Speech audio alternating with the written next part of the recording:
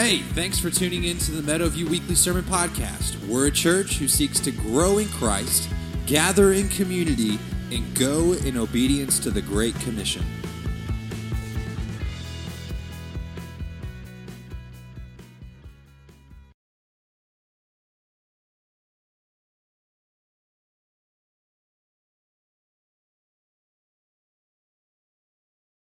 Well, good morning, church. How are you? Good morning. Y'all look great. If you have your Bibles, turn to Mark chapter 9 with me. We're going to continue through the Gospel of Mark. If you need a Bible, there should be a black hardback ESV somewhere near you. And if you need a Bible, that's our gift to you. You can take that with you when you leave today. But Mark chapter 9, real quick, let me go ahead and kind of tell you one thing. Next week, we're going to have a business meeting. And so it's going to be our quarterly business meeting, which is kind of funny because we haven't had a quarterly business meeting all year. So it's our, first business meeting of the year. But we got some things to talk about next Sunday. It'll be at the end of service. So if you're a guest and you come and you're like, I don't want to hear any of this, you'll be free to just slip out and not have to endure, church business. But you're going to have a message from your elders. You're going to have deacon nominations and votes for that. You're also going to hear about finances and our plans for reopening this fall. So there'll be a lot of things that we get to talk about in that. So I just want to make you aware of that because according to bylaws, I have to tell you 1 week in advance. So there it was right there. So this morning, we're going to talk about gospel humility. And my elders, they encouraged me this morning as we prayed. They were like, you know what? You need to get up there and you need to tell them that when you looked in the mirror this morning, you thought there's no one better to teach on humility than you, Jeff. Like, that's a sarcastic joke, right? So the thing about teaching on humility is you don't want to, right? You just don't want to because it exposes everything in you that you know is not humble. It's going to expose all the prides that you have and all these different things. And so I didn't want to use the illustration about me, so I paid my daughter $1. I still owe her the $1 to tell this story. So this week, my daughter, I'm so proud of you, she got her learner's permit, so she's now driving. I'm a scared father, but it took her 2 times to pass the test. And so when she came home the first time, she was crying and she was distraught and she was, we had to give her some chocolate, like, here, girl, like, you need some chocolate, cheer you up. And I was like, it's okay. Welcome to the family. I failed the first time. Your mom failed the first time. Your brother failed the first time. And she said, yeah, but I wanted to be better. Wow, that's good. That's a good goal, right? That's a good goal. Gospel humility, it sneaks up on you when you least expect it. I like how D.L. Moody said it. He said, be humble or you'll stumble. Maybe you've said it this way, you better check yourself before you wreck yourself. All right, that's more our, time zone right there, so or timeline. Be humble or you'll stumble is kind of the idea behind humility. Paul, he got this. As we look at the object of humility, as we look at it topically throughout the whole of Scripture, we see that Paul, he exemplified this in his life as he lived in Christ. And so in 1 Corinthians 15:9, he said, for I am the least of the apostles, unworthy to be called an apostle because I persecuted the church of God. Paul says, look, I don't even deserve to be called an apostle. God revealed himself to me on the road to Damascus, and that's a true thing that took place, but I don't even deserve to be called an apostle because I persecuted the church. Not only that, he says, to me, though I am the very least of all the saints, this grace was given to preach to the Gentiles the unsearchable riches of Christ in Ephesians 3:8. He's like, look, I don't deserve to be an apostle. And if you want to say, take it even further, I'm the least of the saints. Like when you look at Christians, I'm at the bottom rung. And he also says this in 1 Timothy 1:15. The saying is trustworthy and deserving of full acceptance, that Christ Jesus came into the world to save sinners, of whom I am the foremost. So you see this pattern. He's like, look, I don't deserve to be called an apostle. Look, if you want to look at Christians, I'm at the bottom rung. And if you look at sinners, if you want to start doing some comparison, I'm the worst. This idea of humility is seen in those who live out the character of Jesus Christ. When Jesus Christ enters our life and he begins to live in and through us because we can't do it on our own, we begin to see gospel humility take place. So as we jump into Scripture, I want to tell you this. Jesus exemplifies gospel humility. So let's pray. Gracious Lord, we do come to you. We thank you so much for your word. We thank you for its truth. We thank you that it's sharper than a double-edged sword and that pierces straight to our heart. God, today, for myself, I pray, God, that you convict me. Convict me of pride that I know is there. God, as we listen to your word, that you would just, by the presence of your Spirit, speak to us. Show us where we're not submitting ourselves to you. And God, that we would have your character live in and through us. That's our cry. That's our prayer. In Christ's name, amen. Matthew chapter 9, Jesus exemplifies the gospel of humility. So picking up verse 30, they went on from there and passed through Galilee. And he did not want anyone to know, for he was teaching his disciples. So he's kind of pulled away from the large crowds. He's teaching his disciples, saying to them, the Son of Man is going to be delivered into the hands of men, and they will kill him.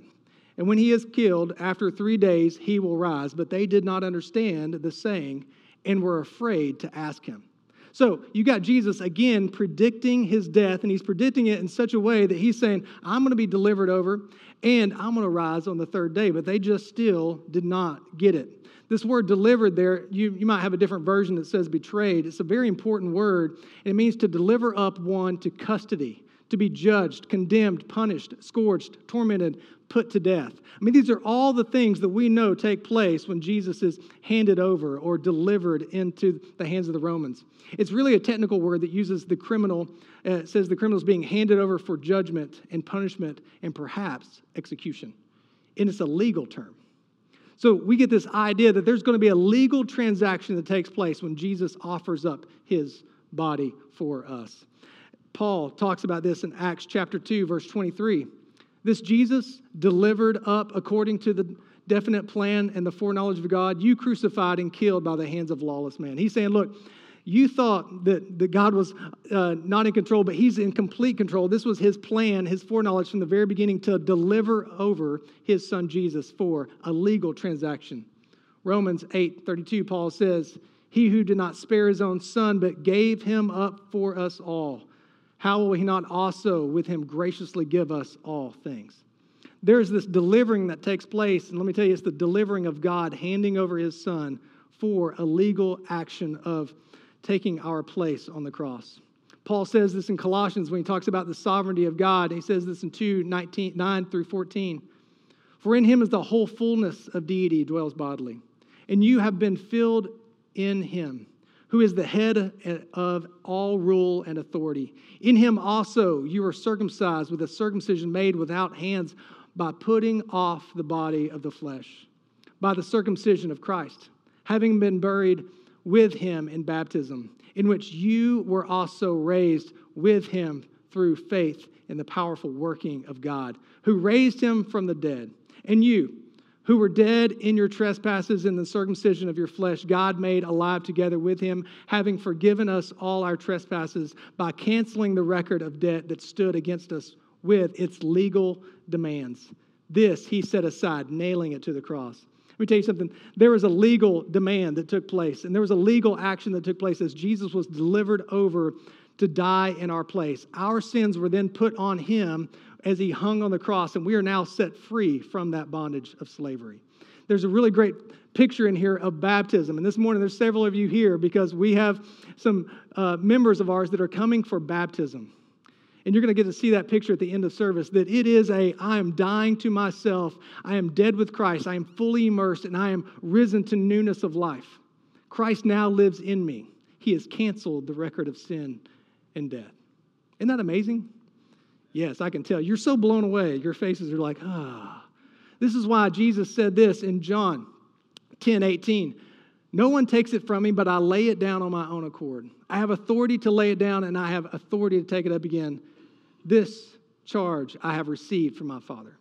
Jesus is saying, look, there's going to be a deliverance of me over. A legal action is going to take place, and I want you to know that I am complete control. Here's why we gather here today, because we serve a God who came in the flesh and said, I willingly go and I suffer and I die in your place so that you can have everlasting life. That's why we're here. That's why we're social distancing as best we can in a building, because we believe that Jesus Christ is worthy of all praise and honor and glory, and we gather together as his church to sing his praises, to be reminded of his word and the work that he's done. He exemplifies gospel humility in his action and his attitude. What's remarkable about this is that, we can have some humble action, but Jesus calls us not to just act, but to have an attitude of humility.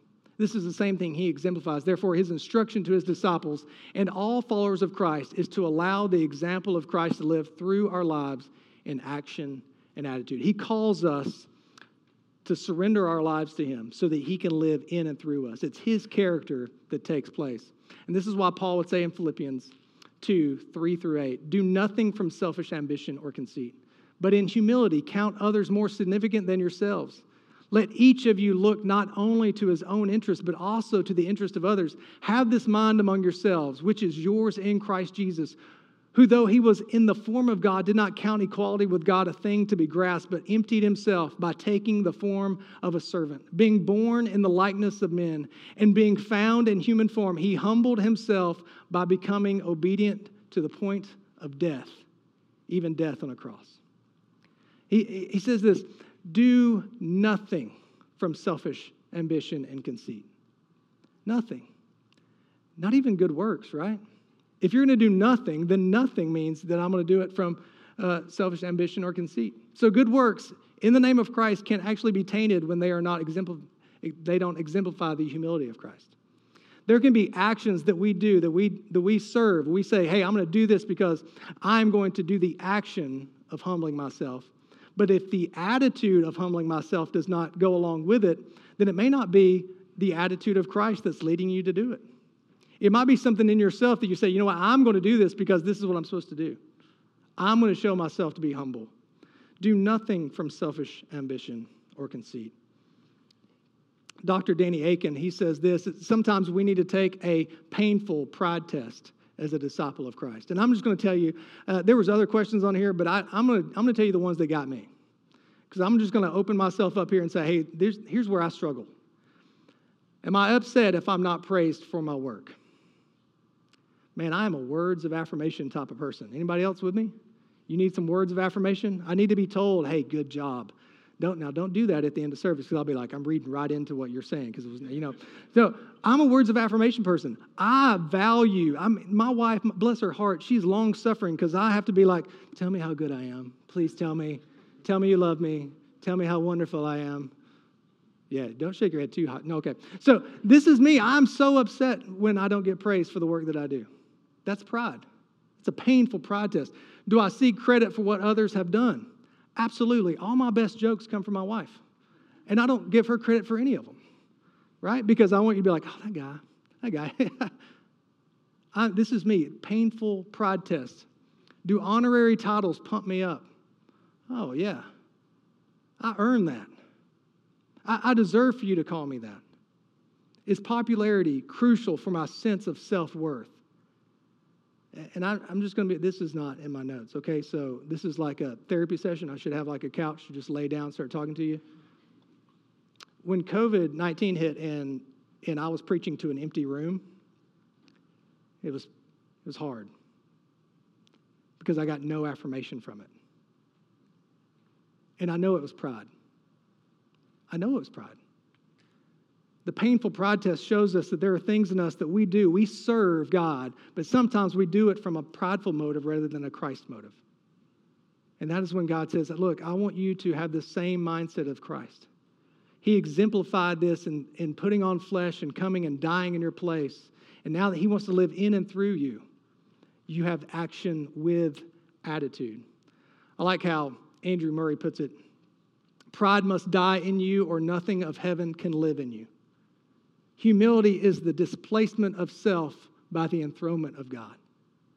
When I realize that there's pride in my life, I realize that I am putting myself back on the throne of my heart and that I have taken Christ out of the throne, taken him off the throne. So many times we need to be reminded that it's not just the actions of humility that God calls us to do, it's the attitude of humility he wants to produce in us. The second thing he does, he doesn't just exemplify it, but he also teaches. He takes a moment to teach biblical humility. Let's keep reading verse 33. And they came to Capernaum. And when he was in the house, he asked them, what were you discussing on the way? But they kept silent, for on the way they had argued with one another about who was the greatest. And he sat down and he called the 12, and he said to them, if anyone would be first, he must be last of all and servant of all. And he took a child and put him in the midst of them. And taking him in his arms, he said to them, whoever receives one such child in my name receives me. And whoever receives me receives not me, but him who sent me. Jesus is going to give this object lesson of humility because of the pride that has risen up in the lives of the disciples. They're arguing about who's the greatest. I like how C.S. Lewis in Mere Christianity puts it, pride gets no pleasure out of having something, only out of having more than the next man. It is the comparison that makes you proud, the pleasure of being above the rest. Once the element of competition is gone, pride is gone. So you've got these guys. They're in there, they're arguing, they're walking along the way, and they're saying, you know what, I'm the best. No, I'm better than you are. Yeah, Peter might have been like, you know what, guys? He gave me a wrestler nickname. I'm the Rock, okay? Like, you can't beat the Rock. And then, James and John are like, well, we're Sons of Thunder. We're kind of like a tag team match, right? Like, we sound like we have wrestling names too, so we're better. And so maybe one of them's like, yeah, but you couldn't cast out that demon, but I could. Well, and they start arguing about who's better. Who's better? Pride desires a high position. Humility desires a lowly position. But they kept silent. For on the way, they had argued with one another about who was the greatest. What an interesting thought that Jesus is there telling them, I'm going to suffer, I'm going to die, I'm going to be delivered over, and then they start talking about how great they are. There's a disconnect sometimes with followers of Christ and the character of Christ, because the character of Christ is one of humility and sacrifice, and sometimes the followers of Christ, well, we don't really like that part. So what I want to do is I want to be the best at being the follower of Christ. He says, if anyone would be first, he must be last of all and servant of all. This word servant there is the word diakonos. It's where we get the word deacon. It means one who executes the commands of another, or a waiter, or one who serves food or drink. This word Jesus chooses to define and express the nature in which disciples of all followers of Christ should conduct themselves in the body. We are to serve the church by the example and instruction given by Christ himself. It's not just the title that is given to deacons. It's the call of all followers of Christ to be servants, to humble ourselves, to serve those who are around us. Jesus is explaining to his disciples that displaying a servant action isn't enough. You must also display a servant attitude. As you come into the body of Christ, your attitude matters. As you come into the body of Christ, the way you seek to serve others matters. It's not just the actions that we do, it's the attitude that goes along with it. You see, a wrong attitude leads to a motivation for serving that isn't always a Christ-centered motive. Sometimes we serve out of compassion. And the reason I can say that is because there are people who serve out of compassion for different things. I mean, maybe they serve at, somewhere that has nothing to do with the church, but they're compassionate about it. They're sacrificing their time and their energy and their money. I mean, they might be doing things that look good, but Christ isn't the motivation. It's compassion. Well, I'm really compassionate about that. I really feel like we should do that. What about guilt? I'm just going to be honest with you. When it comes to serving in the church, the vast majority of times that we serve is because of guilt. Well, I better do it. Otherwise, I'll feel guilty. And you know what? Guilt is a very strong motivator to serve, but it doesn't last very long, because that leads to burnout. Sometimes force. Sometimes we serve others because we are forced to serve others. Anybody ever work in a restaurant business? You know exactly what I'm talking about. You've been forced to wait tables on someone else that's just being not friendly to you, right? Like, you're just not friendly. And you're trying to think like, well, okay, let me fill up your sweet tea for you. Let me get you some more of this. And they're just being demanding and snapping their fingers at you. You're serving that person because you're forced to by your employer at that point. Sometimes we do it out of force. And sometimes we serve out of selfish positioning pride. Sometimes we serve because it will look good for us later. You know, if I do this right now, it's going to pay off later on. You ever said that? Just me? Okay, cool. Yeah. Sometimes I do that. Sometimes I'm like, I'm going to do this because later on, it's going to come back to be a reward. These are motivating factors for being a servant, but they're not Christ-centered motivations. He wants to develop in us an attitude that leads to action that is based on who Christ is, that he is living in and through us. Because he had compassion, but that wasn't the motivating factor. He didn't feel guilty or forced. He wasn't trying to get a different position. Christ served us out of who he is. A gospel humility leads to a life that is purely motivated to live out a Christ-like service in both action and attitude. Verse 36, and he took a child and put him in the midst of them. And taking him in his arms, he said to them, whoever receives one such child in my name receives me. And whoever receives me receives not me, but him who sent me. Jesus takes this time to do an object lesson. So he takes a kid. I thought about doing this, but it'd be kind of weird. Takes a kid, sets him up in front of everybody, and he's like, look, this is the object lesson. Now, in those days, kids were not little gods, okay? They were not little gods. They actually, were kind of just running around and trying to get food and get scraps and trying to survive. The death rate for infants was high back in those days. Nowadays, we elevate kids and we let them dictate our calendars and we do all those things. They're little gods. And kids make horrible gods, by the way, because when they think the world revolves around them and they grow up and become an adult, and then they realize that the world doesn't revolve around them, they're called millennials.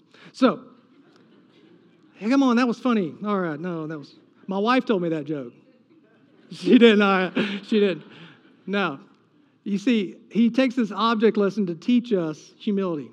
Humility in action and attitude treats those who have no standing in this world. Children, victims, the mentally impaired, the physically disabled, the aged, those caught in slavery, the abused, the abandoned, the homeless, the orphan, the widow, those who feel discriminated against as better than yourself.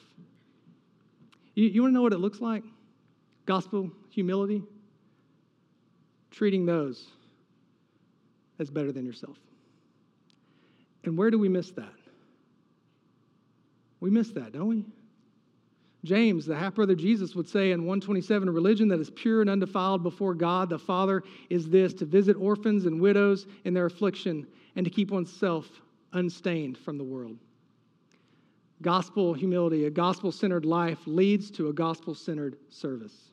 If you're walking in grace, it's leading you towards humble service. If you are walking in the presence and the attitude of Christ, you will be led towards loving and serving those around you.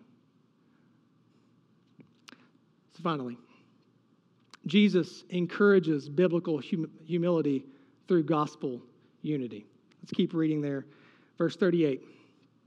John said to him, "Teacher, we saw someone casting out demons in your name, and we tried to stop him because he was not following us." But Jesus said, "Do not stop him, for no one who does a mighty work in my name will be able soon afterward to speak evil of me. For the one who is not against us is for us. For truly I say to you, whoever gives you a cup of water to drink because you belong to Christ will by no means lose his reward." Jesus is talking, and John makes this comment that reveals an attitude of religious pridefulness. So Jesus is talking. He's taught them that he must suffer and die, and he's now calling them out on their pride. And so pride creates this exclusivity, and the example of Jesus, the teaching of Jesus, and then the conviction of Jesus leads us to repent of the pride and even religious pride in our life. And that's exactly what happens with John.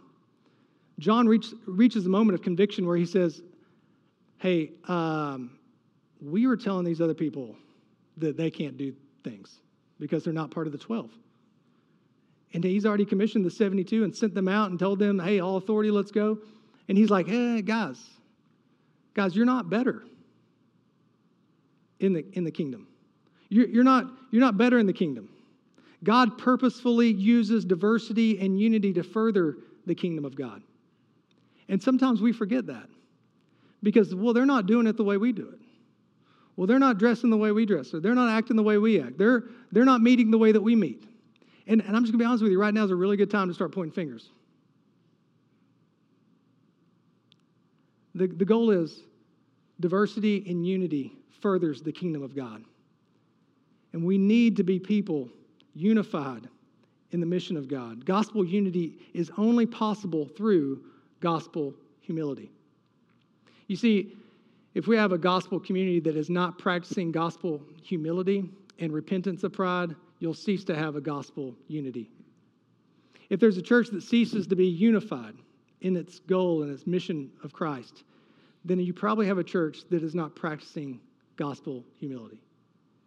They probably haven't reached the point where John is of having conviction, of saying, oh, I think I need to bring up something. I think I need to confess something. I think there's been some pride in my life, even if it was religious pride. See, God wants to further the kingdom of God through humble servants of God. See, unity within the gospel community is only achieved through individual humility.